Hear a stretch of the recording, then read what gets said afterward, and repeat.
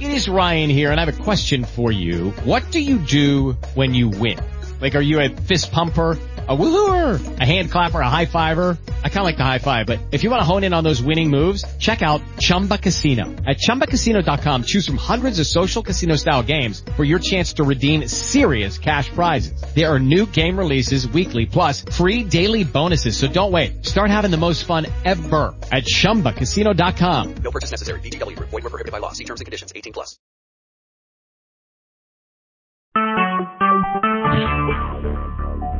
Talk shoes.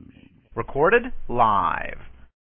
Okay. Hi, everybody. We finally made it.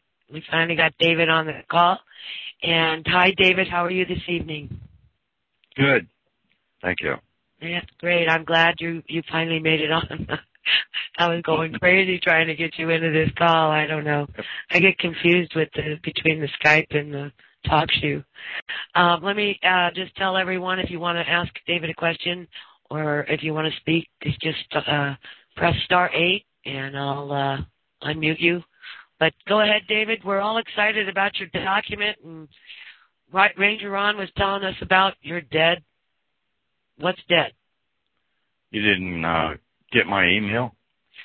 Oh, I'm sorry. You know what? I can't put myself on mute because that'll put you on mute too, won't it? Okay. Yeah, I got the email. I saw the document, but for those that didn't, why don't you go into it a little bit? Into the document or into What exactly? Yeah, what did you do? Recognition that the all-capital name David Clarence was deceased. How'd you accomplish that? Well, let's start kind of like that at the beginning and get around to this a little bit. Okay. Roundabout sort of the way. And Capri, if you'd stop Skyping me, I'd appreciate it. He's Skyping me on here. This is David Clarence, expressly reserving all liberties. I'm one of the original county notaries at York on the land, nation Pennsylvania, next to the barfly-infested county of York Corporation. And you can contact me by emailing me at County Notary, all one word, COUNTYNOTARY @gmail. That's Godmail, and our God is Almighty Yahweh, gmail.com. Please excuse that plug. I'll stick it in there, Ange.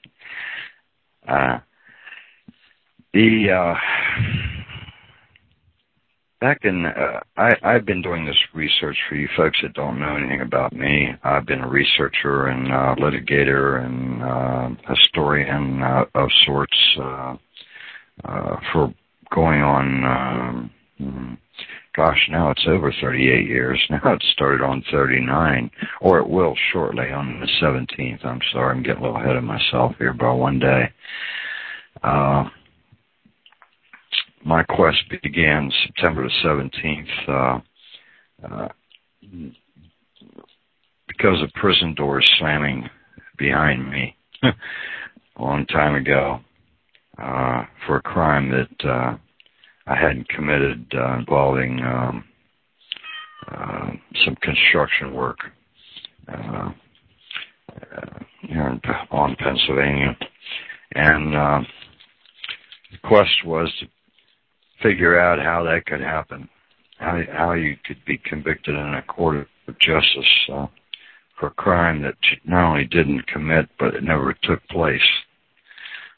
In 1994, after many 20-some years of litigating in the barfly courts, becoming pretty proficient at doing that and such things, I was introduced to common law.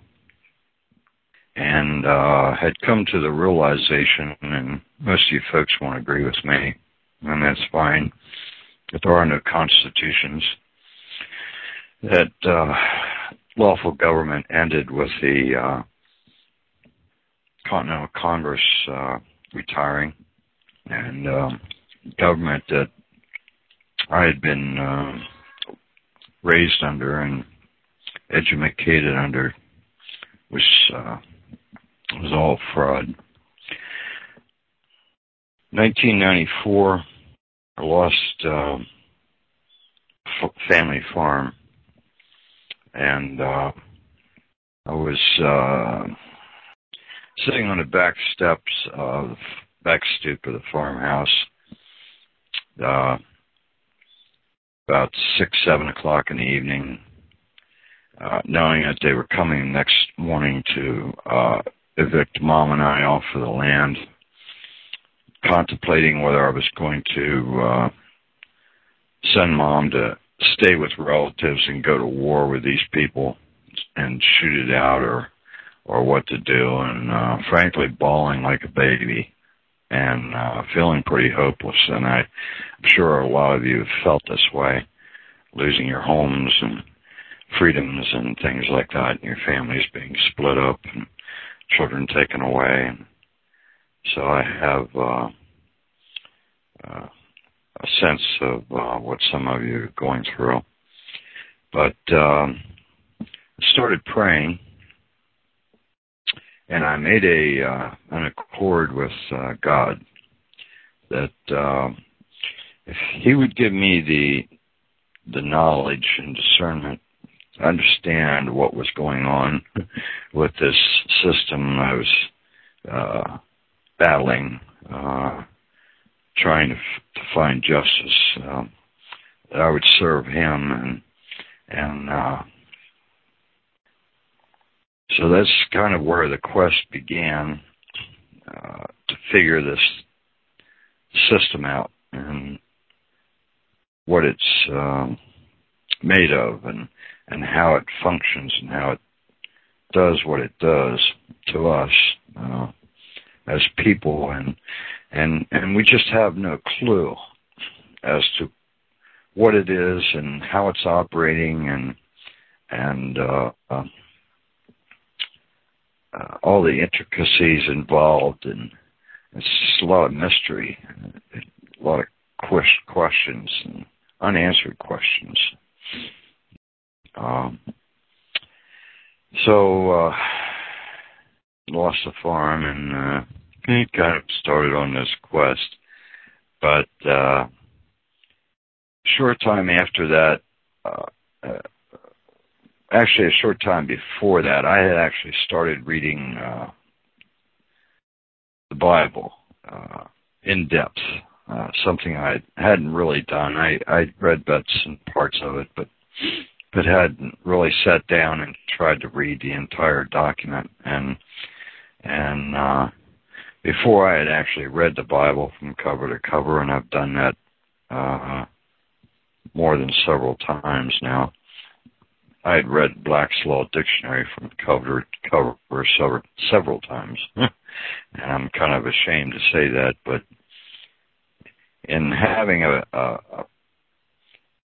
thorough understanding of man's codes, rules, and regulations, when I finally got around to reading through the Bible, I had I think a better perspective on what it was saying and things like that. And I'm telling you folks this, and I know some of you don't really want to hear it, but I want to give you some foundation and how you might repeat what I was able to do. I had first learned the maxims and principles of man's law, and the maxims and principles of man's law are all based on Scripture. See, and that's what I'm really talking about, having an understanding. So, fast forward to, let's see, 2005. I'd been working with some men here locally, and they had various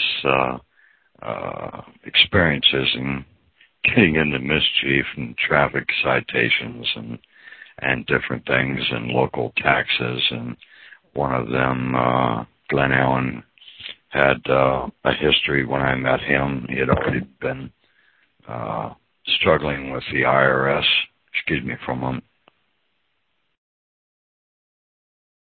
for about 3 years, something like that, trying to avoid the tax. I'm kind of a magnet. I have been for a long time for people to contact once they've ran the gambit of the barfly court system or whatever it is, and they can't find a remedy anywhere else, and finally end up at my doorstep. But in either case, I'd been listening to Race McLeod's broadcast for many years, and talking to Race on privately on telephone, things like that. And one thing that intrigued me that he talked about was that the notary was the highest office in law.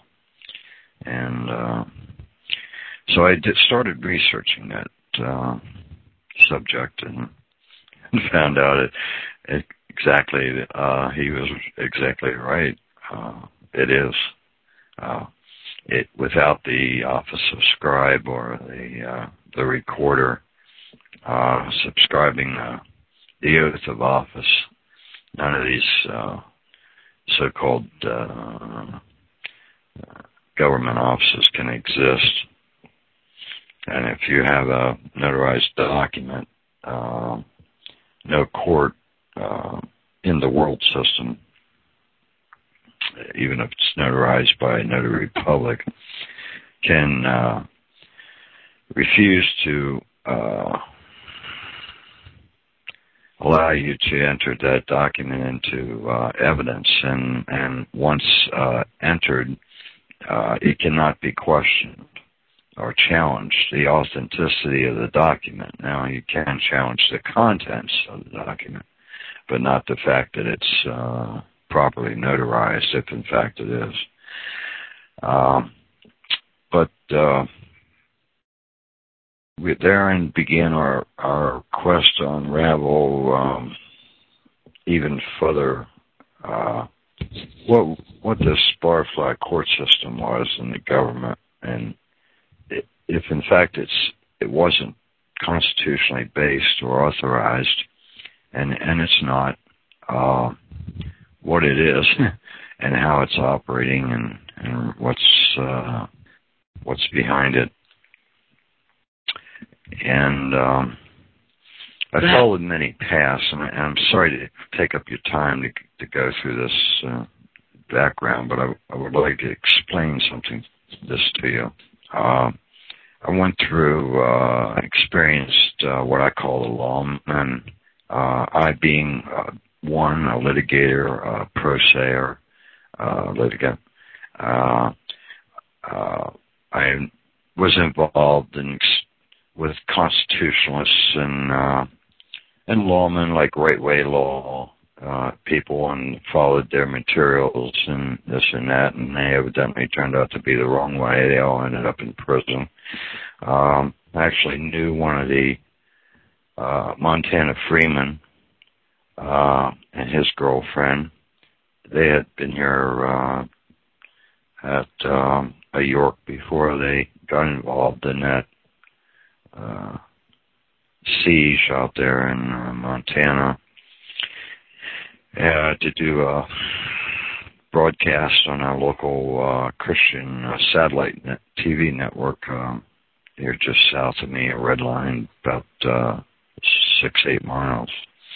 And they were introduced to me by the host, who I'd known for years before that, Reverend James Nichols, who was actually my mentor, common law.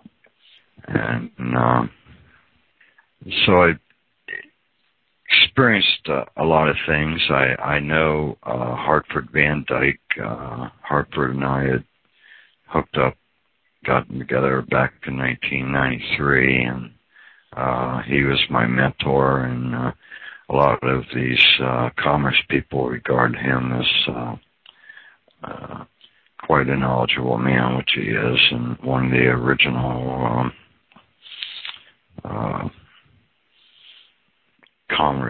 so-called commerce gurus. I call them gurus. And they are knowledgeable people. So I've had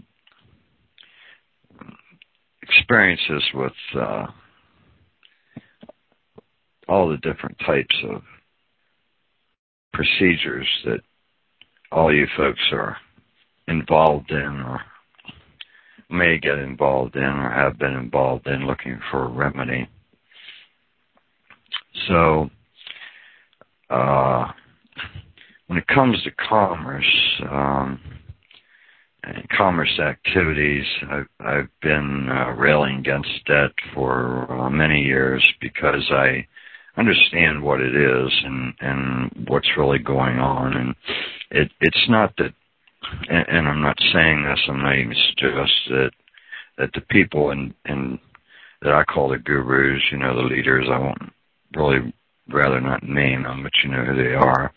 I'm not saying they're bad people or shysters or anything like that. It's they really just don't understand what's going on, and the type of contractual perspective that they try to apply to what government is doing or the courts are doing, and it's all really the bar associations doing it. They're running everything. It's not normal contract law, say, folks. They have this Bible that they call the Commercial Code, Uniform Commercial Code. But if you get involved in their activities long enough, you'll soon figure out that they're not operating by even those rules. See, they appear to have no real rules. Isn't that odd? That they have all these ethics and things like that they publish in their books that they're to follow, and they're supposed to be so forthright and upright and honest and all this, and they're just not. And you soon figure that out if you get involved with them. And how can it be? It just doesn't make sense. But these pro se litigant procedures of just copying what the lawyers do, I call the barflies, mimicking them. They don't work in our courts, say. Sometimes they'll let a litigant win, and I have had experiences of that, but it's a hard row to hoe, and it seems like to be a good old boys club, a good old boys club, and it is if you're not a bar member, even though it's not supposed to be that way. You can read the Constitution and laws regarding due process of law and court, and they're supposed to give pro se litigants a lot of leadway and a lot of respect, and consideration of their arguments and their position and things like that, but they just don't do that. The reality is they don't do it. So if you try to apply those procedures, they're hard, difficult to use to find a remedy. If you try to argue the Constitution, they'll tell you the Constitution doesn't apply there. That's where I was in 1994. Say, I had figured out why the Constitution doesn't apply there. even though there's an official sitting there on that bench who took an oath to it, telling me it doesn't apply in that courtroom. How could that be? The reality is there isn't one. There's nothing after the Northwest Ordinance, or very little. The real Constitution is the Articles of Confederation. But in either case, continue here. I got to give these commerce people credit for their diligence and their research and their tenacity of sticking to this quest to find a remedy, and I won't take that away from them. They're fine researchers, and that I can name them. I don't know them all. If I leave some out, then I apologize. Hartford Van Dyke, Winston Strout, Jack Smith, and I certainly don't want to leave out Elvick, say Walter Elvick. But their concepts and how to deal with this system, it is just defective. It's just they have an erroneous perspective of what they're dealing with. I was just listening to Dave Mack's broadcast earlier this week today, and they're talking about this new procedure they're going to use and they're going to implement and this and that. And I'm sitting here and I'm shaking my head and kind of chuckling because I already know it's not going to work. It's going to fail because of the perspective that they have. And it's not that they're stupid or they're wrong or intentionally wrong or anything like that. It's just that the perspective of what they're dealing with is defective, erroneous. And if you don't understand what it is you're dealing with, then all your ideas and efforts and things to deal with whatever that subject is defective, say, and probably going to fail. It's not that it's anything intentional. It's just the way it is. You understand? So, fast forward to my meeting Regan Dwayne Reedy from Christiansburg, Virginia. Let's see, that was 2007.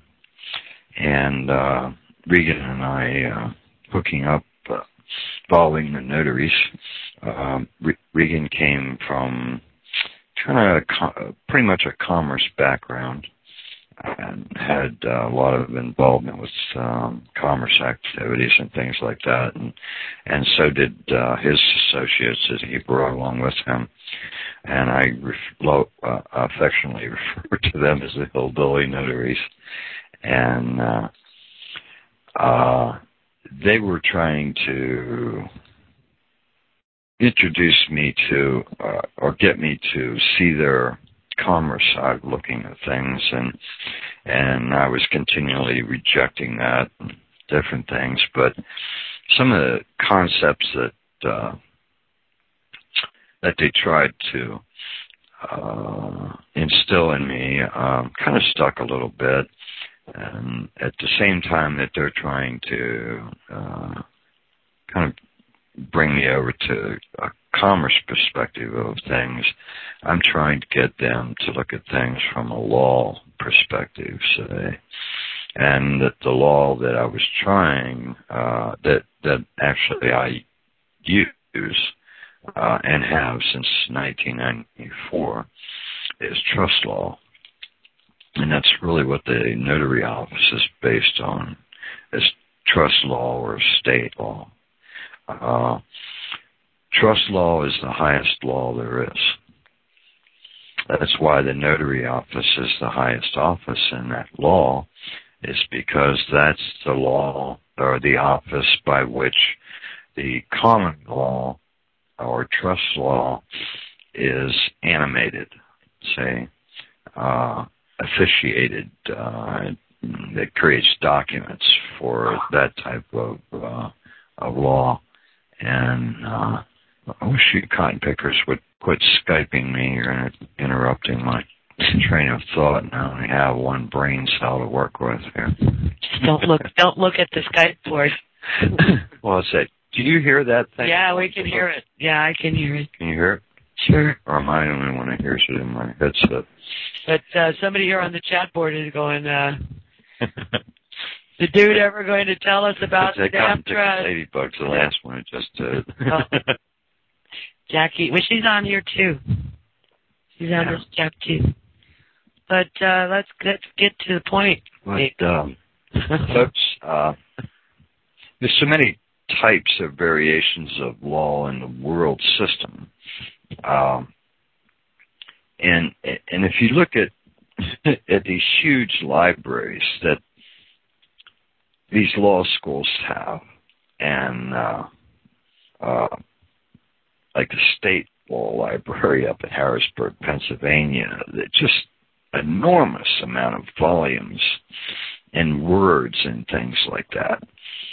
And if you folks haven't had an opportunity to walk the aisles of one of those buildings and look at all those books and books and books and books, you need to do that.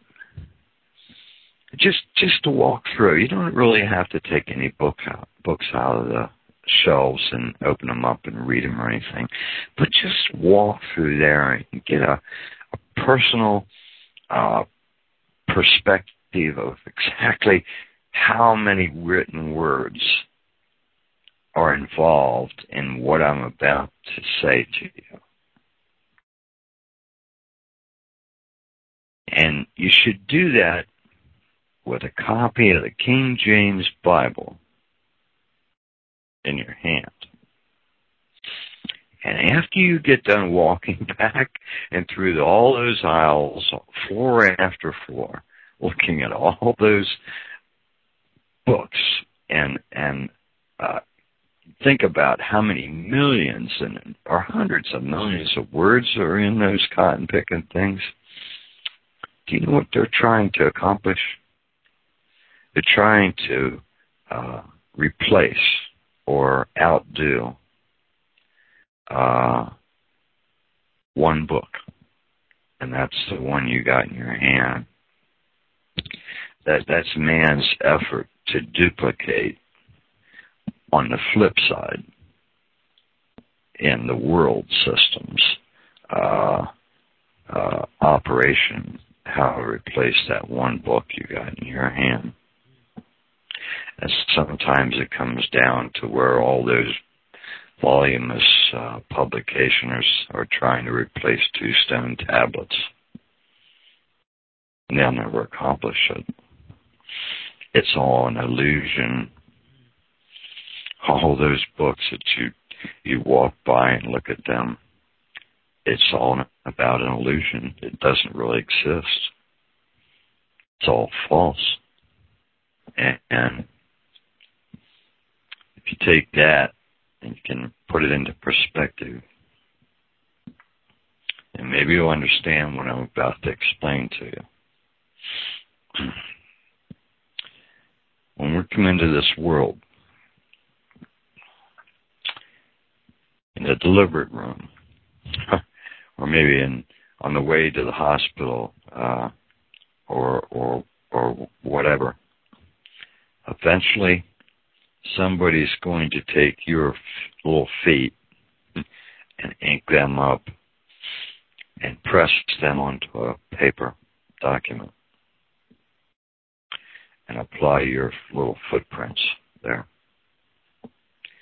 Those are your landmarks. Same as a landmark of your land or your property, of your homestead, say. People, You can hear them talk about various landmarks, but you never hear them refer to your footprints that you can take your shoes and socks off and walk on the land and leave behind as your landmarks. The world system will never refer to that. See? And those footprints, they only want those one time in your life. It's when you're born. They call it a birth. They spell it B-I-R-T-H. Is it B-I-R-T-H or is it B-E-R-T-H? As in birthing a vessel? That's an interesting question. But they'll never ask you for those landmarks again in your lifetime. You can be a double amputee and be arrested for something, and the arresting officials or the jailers are not going to take your shoes and socks off and take your footprints. There are no FBI footprint cards. They don't exist. If you're a double amputee and have no hands, they will just write on the form, amputee. See? So they'll submit blank fingerprint cards, but they will not take your footprints to verify who you are or create one of their print records. Why not? I don't know exactly. But they won't do it, and the fact that they won't, and you can be identified by those footprints. They're just as unique as your fingerprints are. That's something that gets my attention when I come across an oddity like that in how the world operates and does things. And the reason why it gets my attention is because I have learned over the years that an oddity involving the world is a remedy or some very important knowledge or discernment to our advantage versus the world system. Say, it's oddities that I see how the world operates that really draws my attention. But we're programmed and educated in a certain way, folks.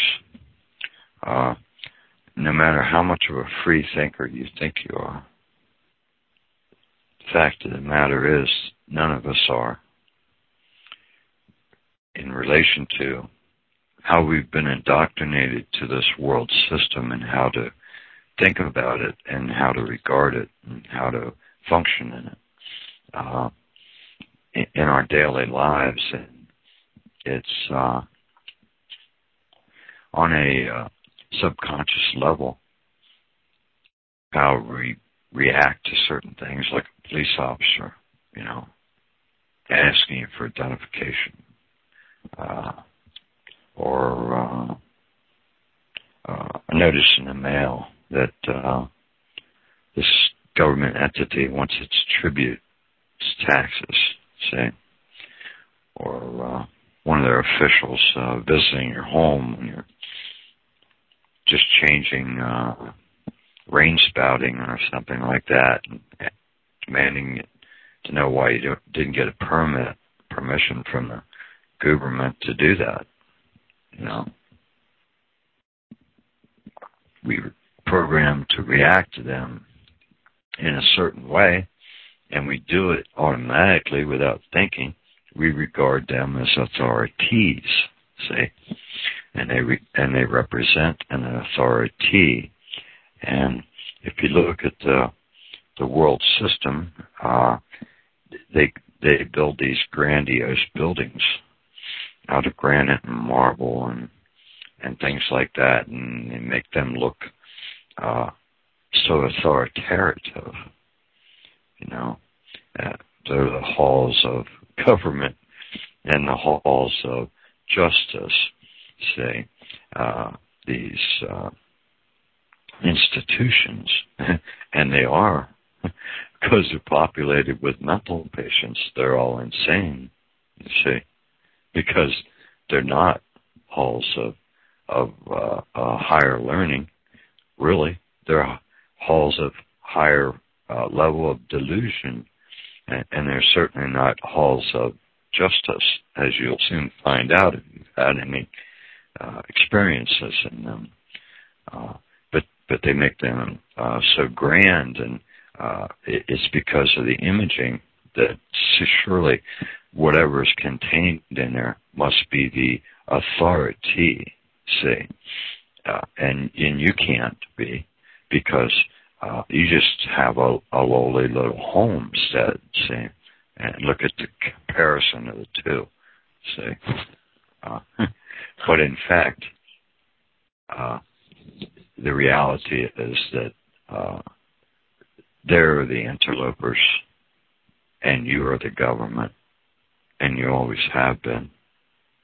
And it's for no other reason than you can put your cotton-picking prints on the land and leave your landmarks behind, and all of these worldly entities cannot, because they merely exist on a piece of paper that has no landmarks. It's just ink and type and letters. See?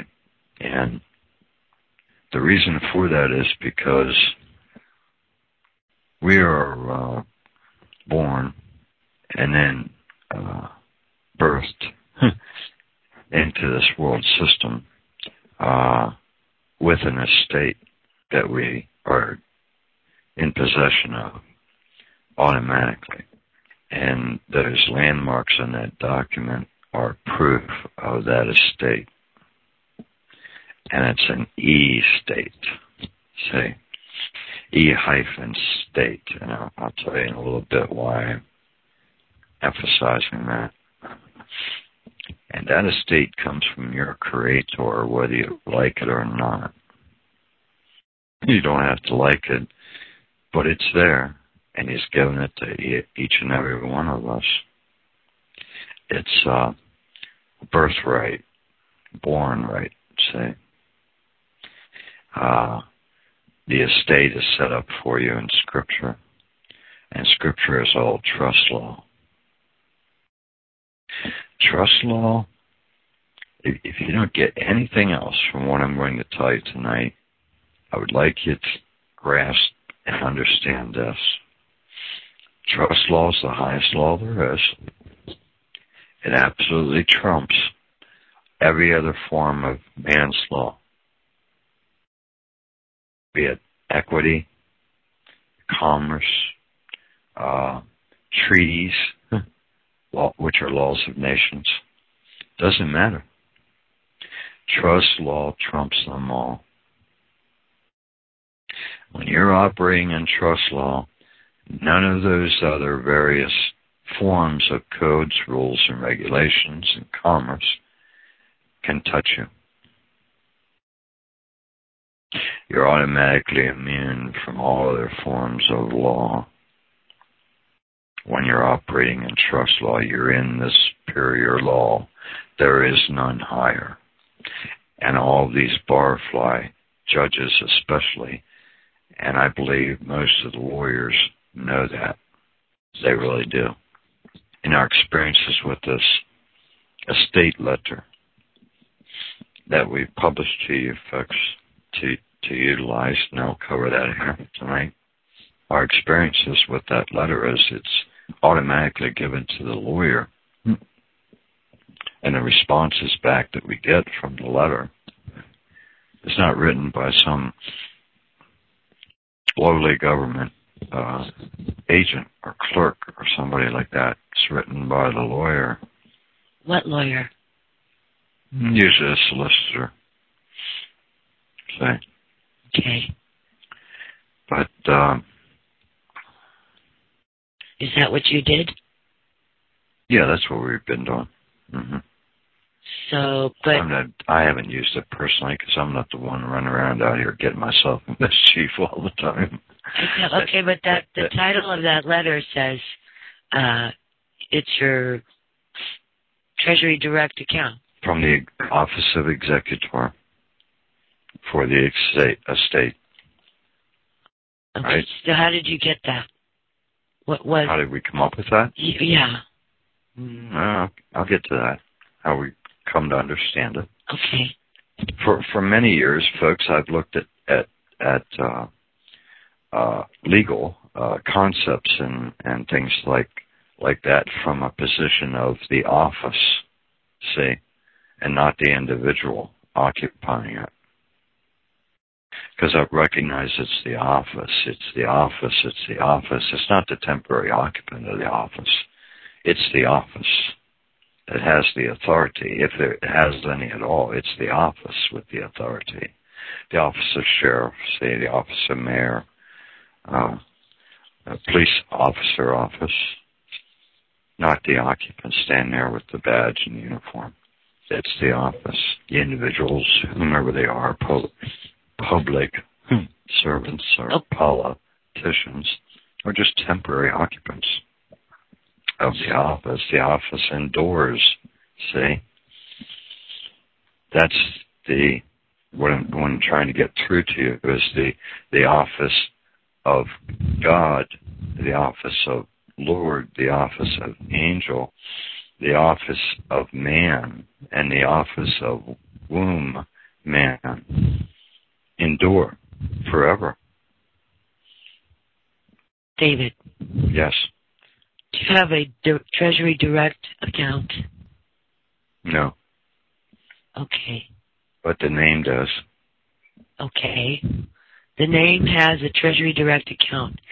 And how does one go about doing that? And when one gets that, do they have access to it? Can they pay their bills with it? What is the purpose of it? You're trying to jump me ahead. I'm sorry.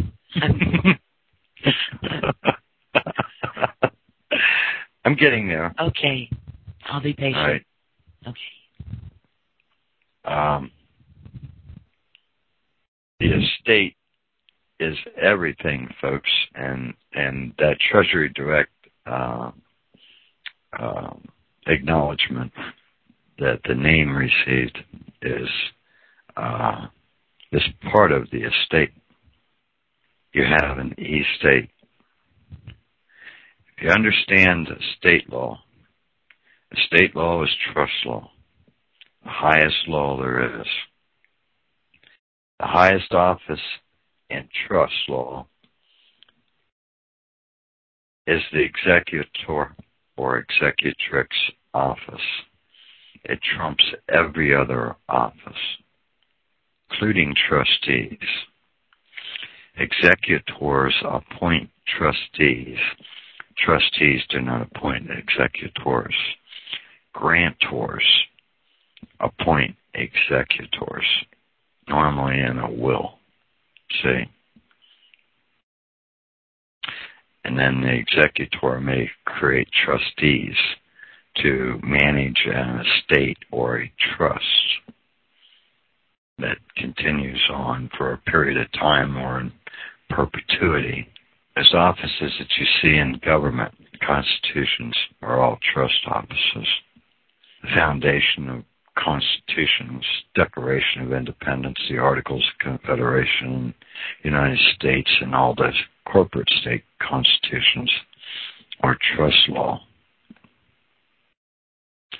Every one of them has to take an oath. I don't know how it is in all of the corporate states.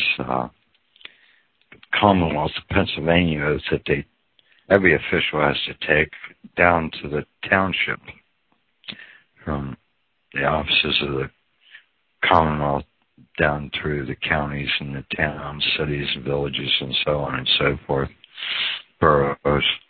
They have to take the oath to the Pennsylvania and the United States Constitution, and that oath ends with the word fidelity.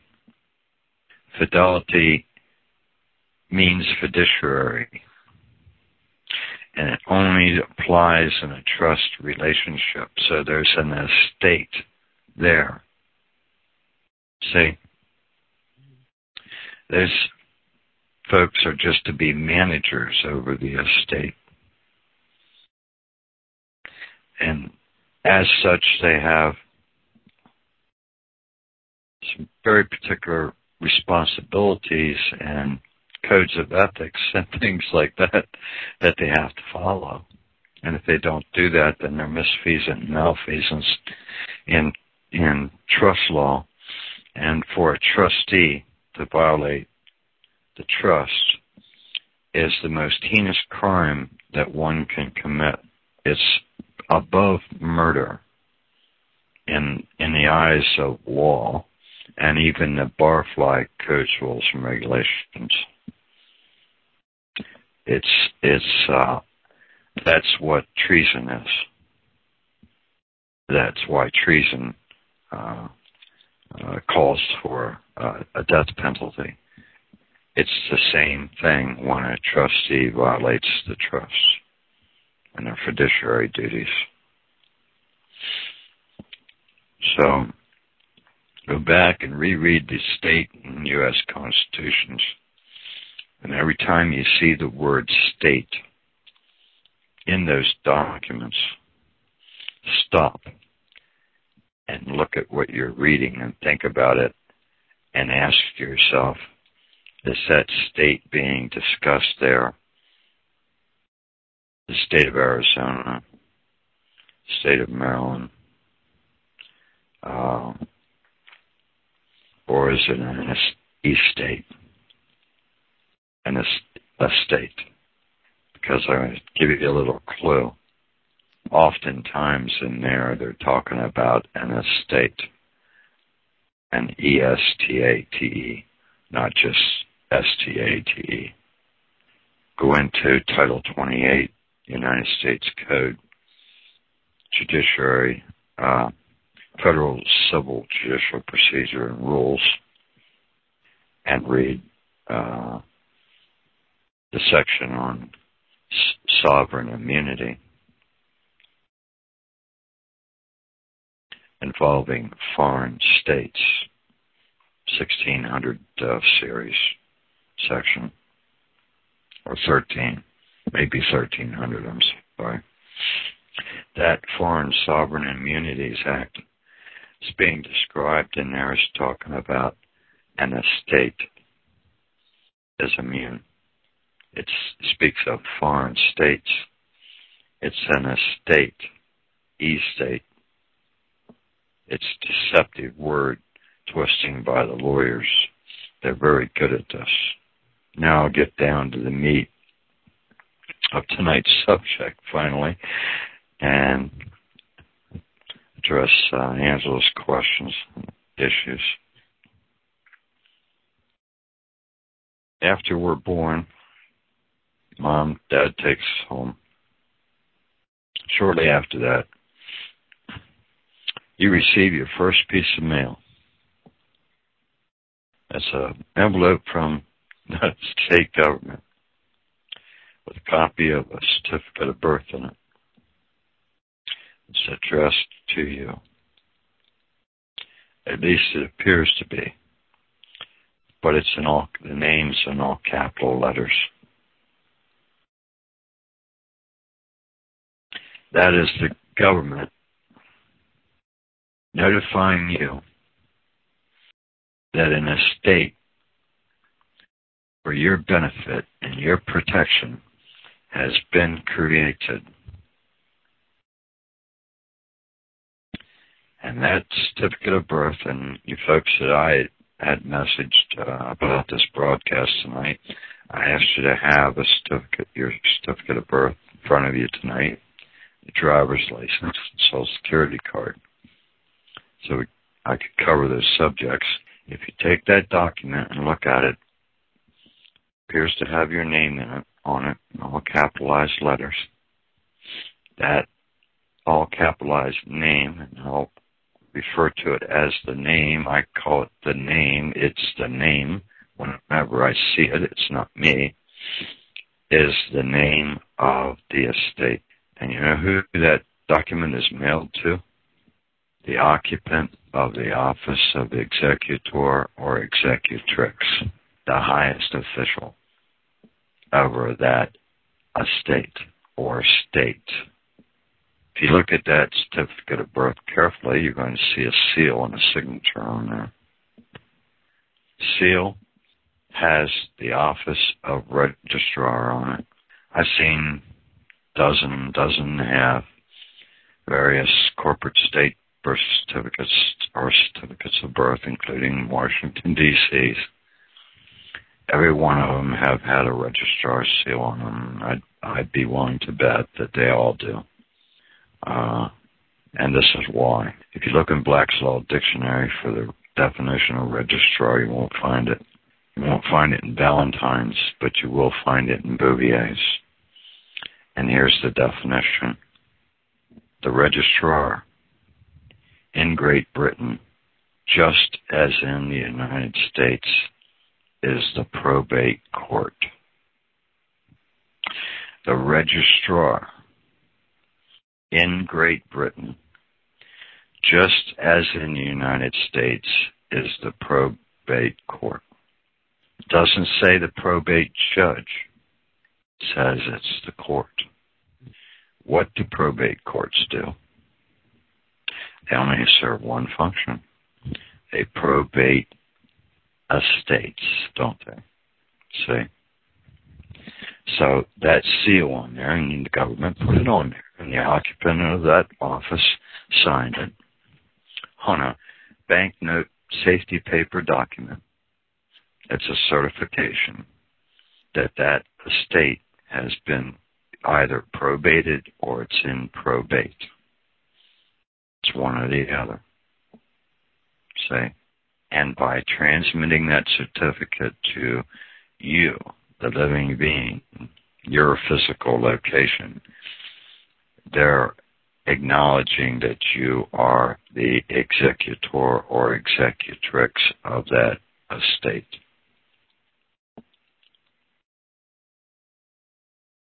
And it has value, a lot of value, when you're just a few days old.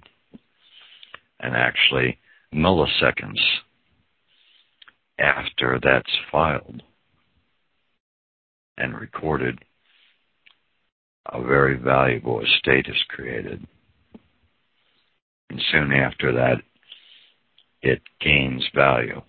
It never stops the whole time you're living, and after you're dead, continues to increase in value. Value of what? Well, actually units of value that can be converted into various currencies. And it's literally the pot of gold at the end of the rainbow, you see. In fact, that's what most rainbows do. What's the Irish saying? I guess it's the Irish that at the end of the rainbow is a pot of gold. Say, most rainbows end, even though they probably can't zero in on where they come in contact with the earth, but if you could, I would venture to guess that at that point there is some man or woman there in close proximity to it, and they're the estate, the pot of gold at the end of that rainbow. So the government is they take that birth registration, and through their actuaries they calculate out how much revenue the government will collect from you in a lifetime. Now, some of us will be less and some of us will be more. Most of us lead rather normal lives, and we just have a normal day-to-day job. And I don't say just, but that's what we do. And, a normal home and an automobile or two, maybe a boat or a camper or something like that, and don't really attend colleges and universities and things like that. And we raise a family and go on in their normal lives. Others attend colleges, universities, and may earn a little bit more each year, acquire more things. And others get into business and different things and earn even more. And the issue in all that is how many documents you're going to sign in your lifetime that are going to be put into the world system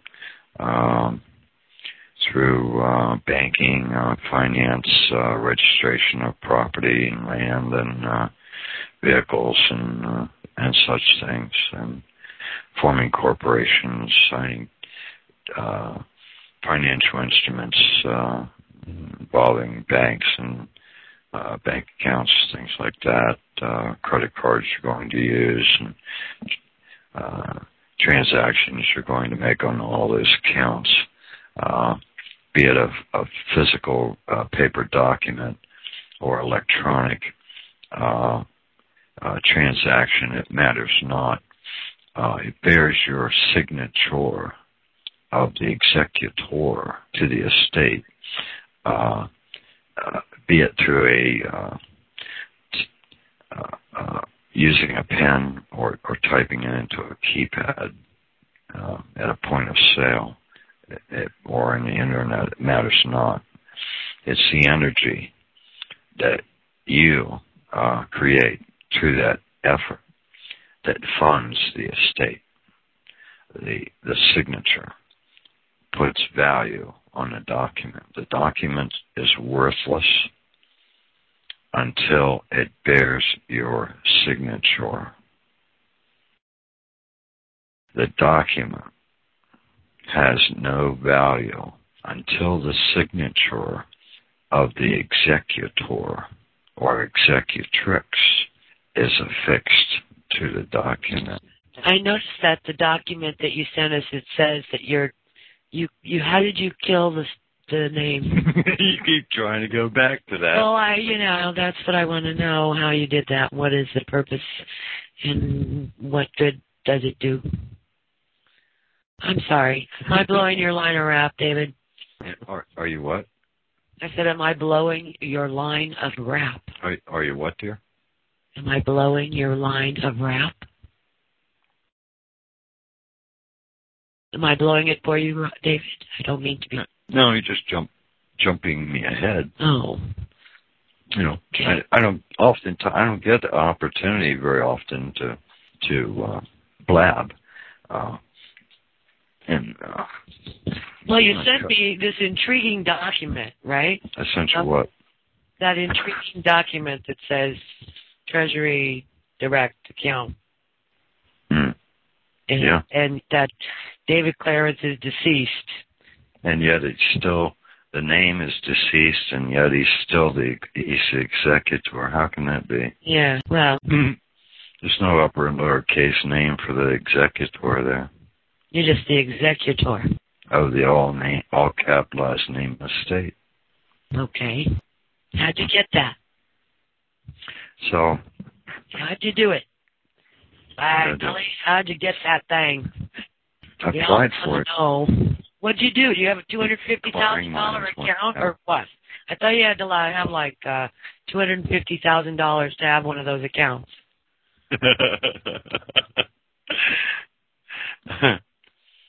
Well, the estate can acquire that account. Okay. Without depositing anything.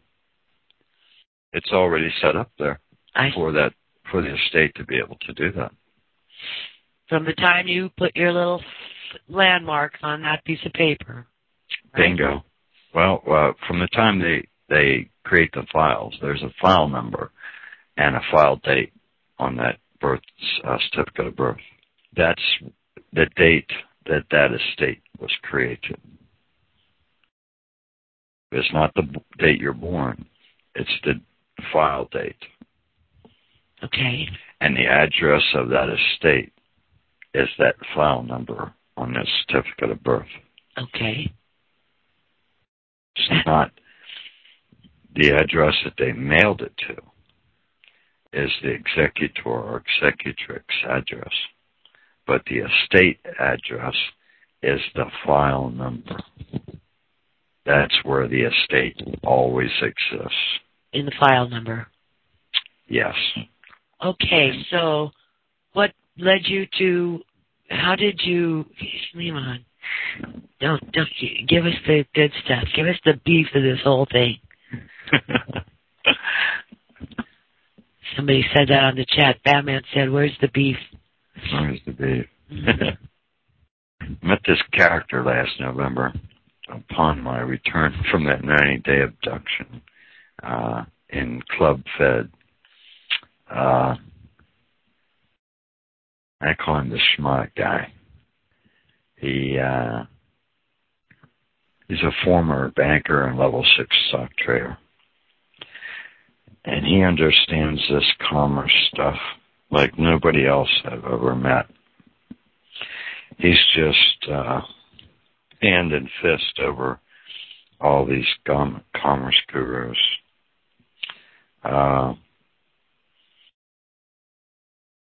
And between him applying all these schmuck guy stuff and intermixing that or throwing it up against the dumb Dutchman logic, we've managed to figure out a lot of things that have been given to us by Almighty Yahweh, and we've been led to these past months.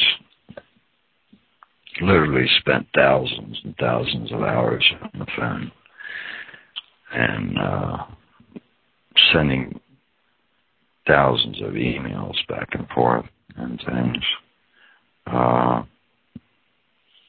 Working our way through this quest. And the quest is to obey the commandment. It's in Ezekiel and Revelations, to come out of her and be separate from her, and her is the world system. And part of, it's not predominant to us anyway, but part of that quest to come out of her is to raid Egypt on the way out, the same as the Israelites did. And that was our goal. However, Yahweh's given us the discernment to understand that it's not necessary to raid it because the estate is already there. It's already funded. And it's operating in this law form that's superior to every other type of various man-created laws, codes, rules, and regulations, such things, commerce. Do we write the Treasury or something? And what? How do we get one? Yeah, you could. I want to know, how did you get the damn account going? How do we do that? How do we get the Treasury direct accounts? Just apply for it. And do you have to have, but when they say you have to have $250,000 to put into that account, what, do you just tell them, take it out of my estate or what? I mean. No. They'll open the account for the estate. They have to. Okay. How do you do that? Because everything that's backing up all the financial dealings of the United States are these estates. After President Kennedy was assassinated, about a month or so after that, I remember this vividly. It was one of these oddities that caught my attention and stuck in my memory. President Johnson got off Air Force One on tarmac. I think it was Andrews Air Force Base, I'm not sure. They had a podium set up there for a little photo op, and he made an announcement that they were changing the currency and abandoning the silver certificates. And the Federal Reserve is going to issue a new currency. And a reporter asked him, and I suspect it was probably staged, but in either case, a reporter asked him, Mr. President, what's going to back up the new currency? What's going to guarantee the new currency? And he said these words, the new currency will be backed by American industry. Well, that's nothing new. No, not now to us because of the efforts of the commerce people. We've come to understand that he was probably speaking of the Social Security accounts or the estates. And in fact, that's what he was talking about. He didn't mean that GM or Ford or Boeing was, AT&T was backing the new currency. It was you and I with our signatures on documents, whether we knew it or not, functioning in the office of executor or executrix for the estates, creating the credit, the energy, that the United States is the debtor to. All debts are of the United States. See, they tell us that. Right. So who is the United States indebted to? Well, they mislead us into believing it's the Federal Reserve, and it's not. It's to the estates of each of us individually. They owe us big time. Yeah. See, I agree.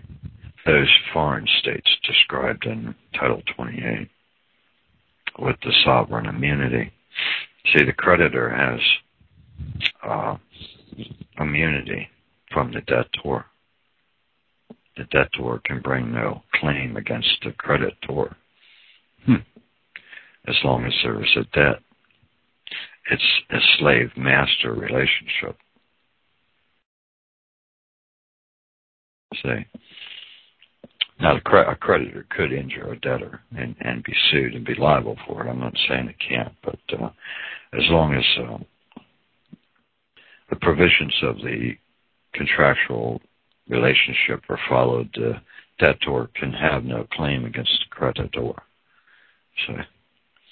So, but day in and day out, we're fraught with these claims, or the appearance of these claims from the government and banking industry and so on and so forth. But they're all just illusions that the debts have already been paid. See, and the office of the estate is the creditor. This is how they trick us, folks. It's so simple. It's just ridiculous. So what'd you do, David? You wrote a letter? Capitals. Yeah, we know. And they send it to you, and they deliberately leave one or two words, one of two words off the back of that all capitalized name, and they do this on purpose. And the they that's doing this are the damn lawyers, the barflies. Mm-hmm. And the words that they leave off the back of that all capitalized name is either the word estate or the word executor. I see. Every time you get mail from a government or financial agency or something that is something other than private personal correspondence, and they have your name in upper and lowercase, they're writing to the executor, the occupant of the executor office. So if you respond back to them as the executor, that will trigger the correct response from them back? I mean, to address you as the estate executor? Yes. It's not something they're going to automatically do. Proof of that is everything they've ever sent you, no matter what it is. Never has the word executor or executrix. If you put it there, and only you can do that, now you change the relationship of whatever entity that you're dealing with. And I'm not talking about personal correspondence. I'm talking about with government, banks, tax collection agencies, whether it's the IRS or local or whatever, financial institutions. You now change the relationship to where you're notifying them with just those one of two words, estate or executor or executrix, that you're the creditor and they're the debtor. And until you do that, they won't treat you as such. Throughout our lives, they're raiding your estate and actually populating it with units, increasing the worth of the estate in doing it. But for many years, we've realized that these barflies in the black dresses are administering something from the bench. And what they're administering is the estate. Yeah. And the reason they're doing that is because they're interacting with the executor or executrix of the estate that doesn't know that they are.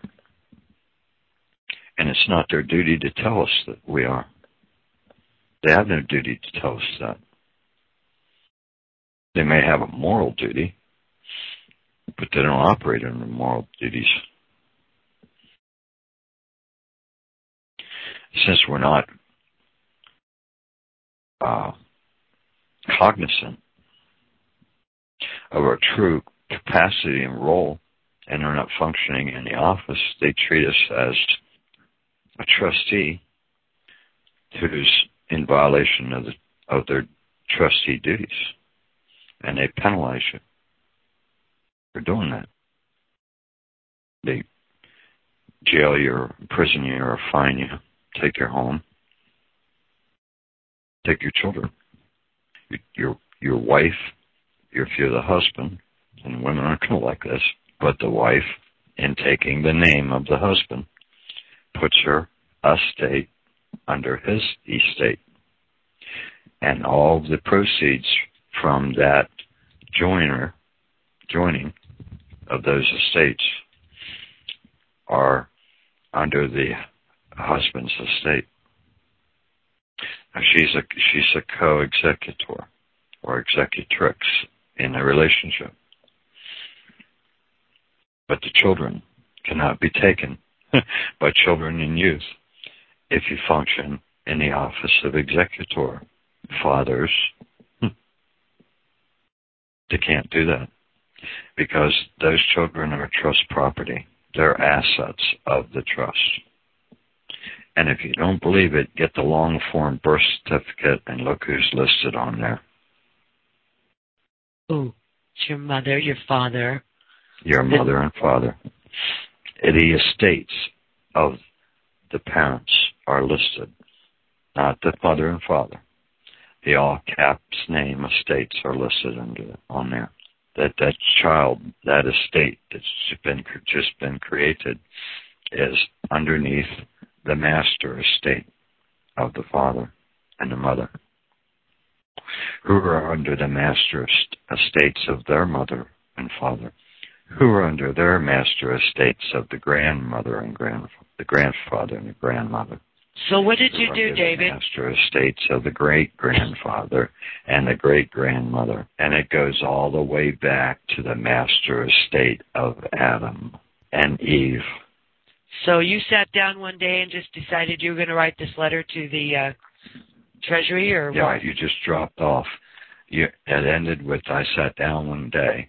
No, I didn't do that.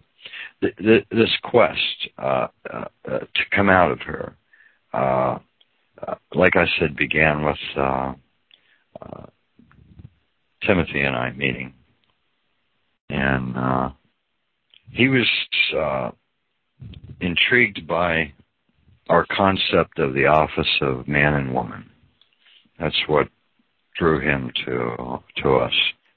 He has a scriptural foundation, and I know most of you folks aren't really interested in this part. Where's the mate? But as we've already told you previously on our notary broadcast on Talk Show, and the archives are still available. And if you folks don't know where they are, send me an email, and I'll send you a response. And in that response will be a link to archives.org, where our previous Talk Show broadcasts are located, or they're on the RSS feed. If you just type in A Voice of Freedom or County Notary on iTunes or RSS feed, they'll come up. The foundation of all this is already in there.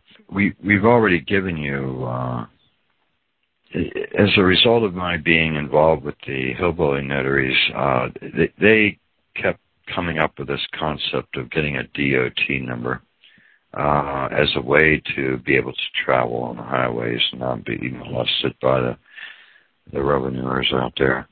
And initially I wasn't interested in it and rejected the idea and this and that, and until they brought it up the third time. When something is brought to my attention 3 times, it gets my attention.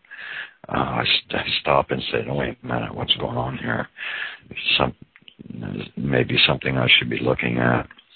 But in either case, I went on the DOT website and obtained a DOT number, and using the Dutchman logic, everyone else had a private motor carrier designation on there. Destry, please stop that.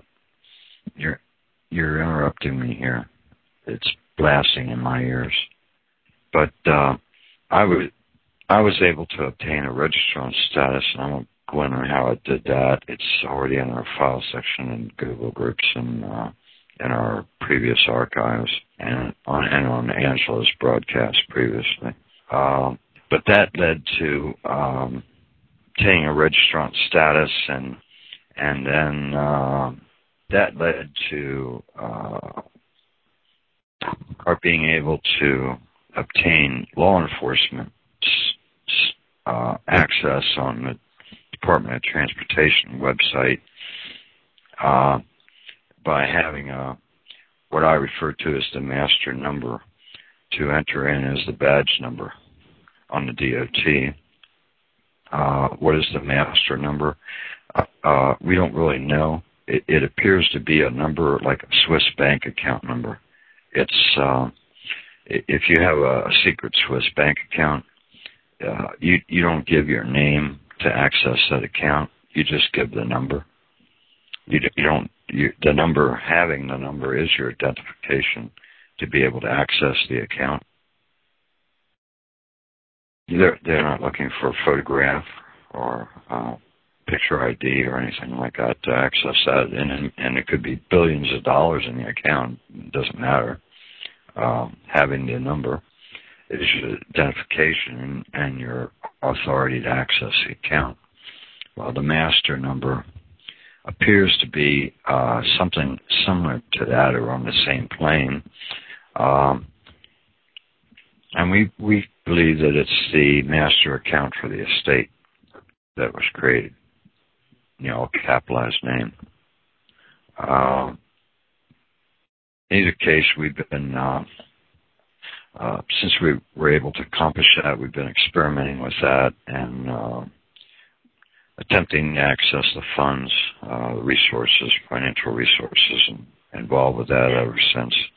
And no, we haven't been successful yet. Or I'd be speaking to Angela from Northwest Montana tonight and not South Central Pennsylvania. But the name, the all caps name, David Clarence Schroll, was able to obtain access to resources on the DOT website that normally don't appear there for you when you just go on there surfing the web. Then the all capitalized name was able to obtain an EIN number for the name. That EIN number starts with a 98, thereby designating that entity, the all-capitalized name, as a foreign entity. And your estate is always foreign to the United States and its states. That's why it's immune under the Foreign Sovereign Immunities Act. Say, that's an acknowledgement that the estate is immune because the estate is the creditor. Say, then that 98 EIN number is acknowledgement from the IRS that the name has no reporting or payment tax liabilities to the United States or its states. If you're immune from taxation by the IRS, then you're immune from the state and the local revenuers also. Okay, so does that position you now have with that Treasury Direct account make you invisible to them? No. You cannot destroy the name. The estate you cannot destroy. You will not do that. These efforts by these folks to get rid of it, to have it erased, to remove it from all records expunged, you will never accomplish that, ever. There's no way to do that. Not in the world system. The best you can do, and it's really the best position, is function in the office of executor or executrix for the name. And thereby doing that, you deny everybody else from having a presumption of authority to administer anything involving the estate. It is immunity. The barflies sitting up there on the bench and the ones in their offices walking around with their briefcases and the bankers and the collection agents and the IRS and your local tax revenuers and zoning officers and children and youth officials cannot administer anything having to do with that estate any longer. They can't, because they're just presuming to have the authority. They're just pretending to have the authority to do that.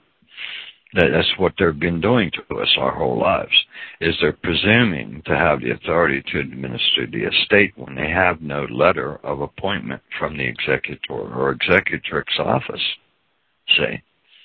And the letters that you see that we've given you as examples, and I hope none of you folks have used that yet, but because you need a little more background on how to use it properly. That letter is calling them to task. Where is your written authority to administer for the estate? Provide it. They know they can't. The they I'm talking about are the lawyers. They don't have the written authority. They haven't been appointed as a trustee. And they certainly can't occupy the office of executor or executrix because there's only one individual who can do that, and that's you. Proof of that is if mom and dad are dead, passed away, you're the only one that can go to the state and get an original certificate of birth. Or someone with your power of attorney, which is the executor's power of attorney, to do that. The authority must originate from the executor or executrix office to get an original certificate of birth. See? I don't know everything, and I don't have that much experience with probate courts, family courts, and things like that, but I've never heard of a court ordering the state to issue a certificate of birth. I've just never heard of that. I think that that's a function of the executor or executrix office that these barflies won't presume to have authority to function and to do, is order that. So have you used it yet? What? Your executor position. I'm using it all the time. Dealing with the government. Dealing with Treasury. Dealing with the DTC. dealing with the Federal Reserve. And I'll get to that. But you folks are the ones with all the authority. All these other efforts, these patriot efforts, these tea parties, whatever it is, it's all a waste of your time. It just is. It'll lead to nothing. You will not get a remedy in participating in those activities, and I'm not taking away from that they're all well-meaning folks and well-intended and things like that. But you cannot function in those capacities, because by operating in those capacities, pursuing those things, you're abandoning the estate and your executor or executrix office. Because why would you be petitioning? Why would you be demonstrating against the debtor when you're already in the creditor's position? See?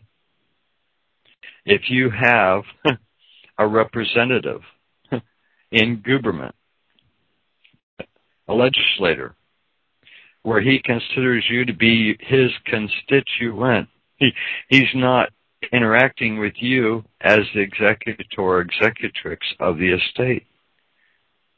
He's looking at you as the debtor when you're not. He is. And the office he occupies is the debtor to your estate. The name, when I speak of the name, all capitalized David Clarence Schroll, obtained an NCAGE number from NATO, registered with NATO as a foreign entity to NATO. If you look at this Treasury Direct acknowledgement, that it's addressed to the nation, Pennsylvania. Imagine that. Ain't the state, ain't the Commonwealth. It's the cotton-picking nation. General Post Office. United States Minor Outlying Islands. Did you know that you were located on an island on that nation state that you're standing on your landmarks? No, but I found that really interesting. You are. The United States Minor Outlying Islands are not out there in the Pacific.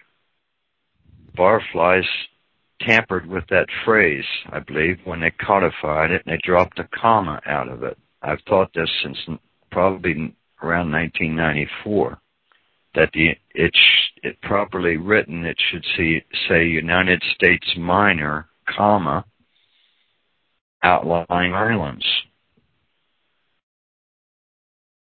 By introducing the comma into that phrase, now you put it in its correct and proper perspective, that the United States, the District of Columbia, is minor to the outlying nation islands.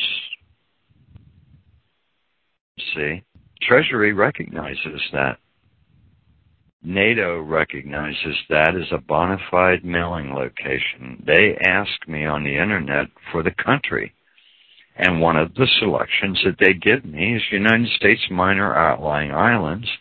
And when I have Nation, Pennsylvania, General Post Office, and I put -9998 following the zip code for York, Pennsylvania, those entities recognize that as a foreign nation, the country. That's not some patriot gobbledygook. It's there on the websites. You can select it. Not in everything you'll sign up for on the internet, but involving government, it will, or banking. Now,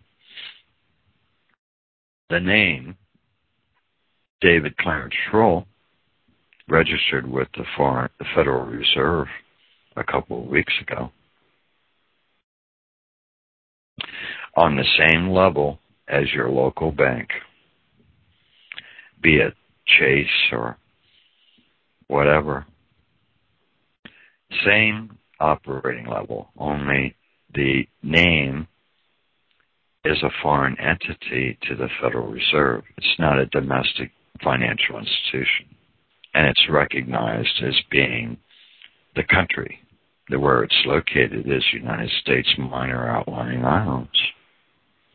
Even though they're mailing things to York, Pennsylvania. See?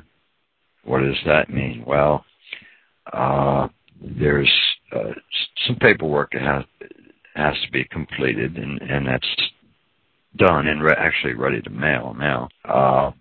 And the name is going to have the same level of access to the Federal Reserve System as your local bank. That means e-transfers, phone transfers, QSIP searches. The only thing that the name is not going to do is it's not going to be a currency custodian. Because in that capacity, you would grant the auditors from the thrift, from the Fed, to come in and audit your vault and count the currency. Besides, you'd have to be a complete idiot to want to warehouse Federal Reserve notes because they're not worth anything, right? Let me ask you a question, David. So let's say Jim Jones is got a hearing coming up. He's being tried for bank robbery, whatever. How would he use this to deal with a court situation? I don't know because I have no experience, but this is my best guesstimate that it would behoove all of you, and I urge you to do this, is abandon all these other concepts of how to find a remedy in dealing with the government and try this. I know what I'm asking you to do. And for it to be successful, you're going to have to own it. So try what? How do we try it? All right. Okay, just wait a second. We're almost at the 2-hour mark, David. Is that the end of the broadcast? Well, we can keep going. I would like to, get to how to use this. Well, I'd be there already if you wouldn't have interrupted me. Sure. I have to start poking you in the ribs. Folks, you got to operate in the office that's given to you.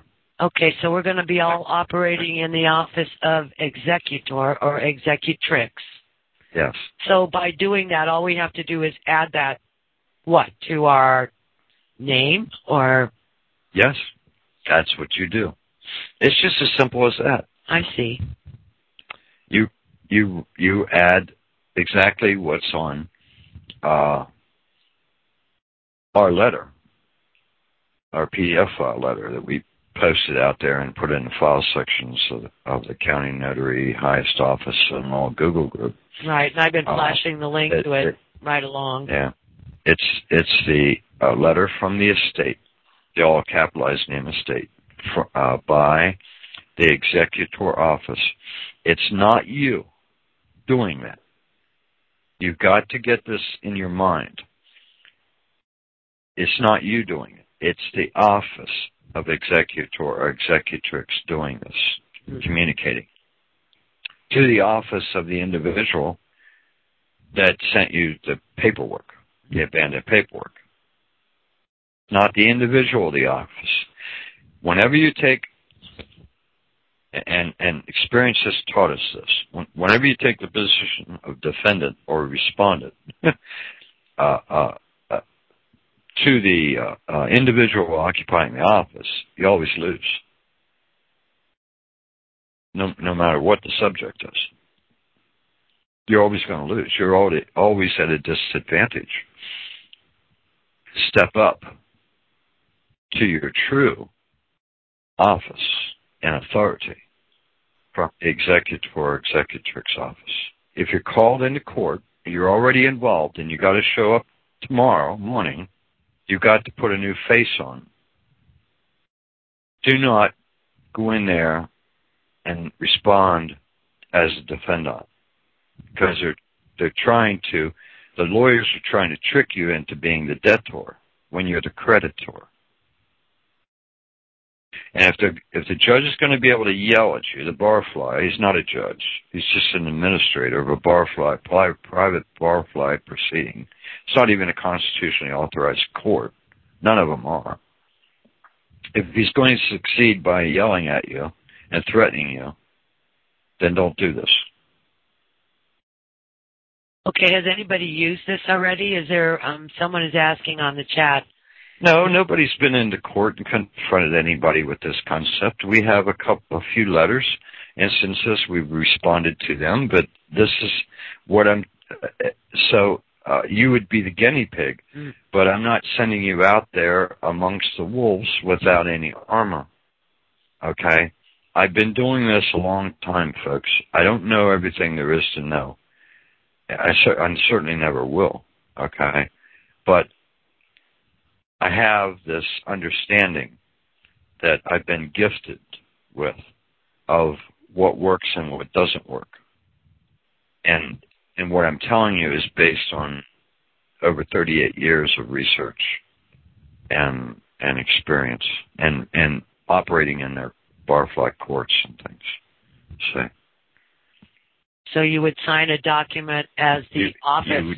If you're already called into court, you're already in the third day of the trial, you appear that next day as executor or executrix, and you make that known to the court. Don't tell your lawyer, if you have one, that you're going to do this. Don't warn them. Do not warn anybody that you're going to do this. You just spring it on them. I'm telling you that when you confront that barfly up there on the bench, that you are there as executor or executrix of the estate, and you're challenging his authority and the other lawyers there, authority to administer the estate, to provide the written authority for them to do that. They will retreat. They will run from you because they're dealing with the creditor. You're now in their mindset, you are God, calling them into Judgment Day.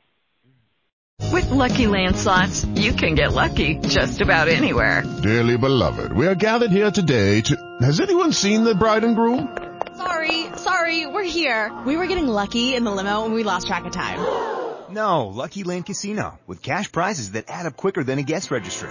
In that case, I pronounce you lucky. Play for free at LuckyLandSlots.com. Daily bonuses are waiting. No purchase necessary. Void where prohibited by law. 18+. Terms and conditions apply. See website for details.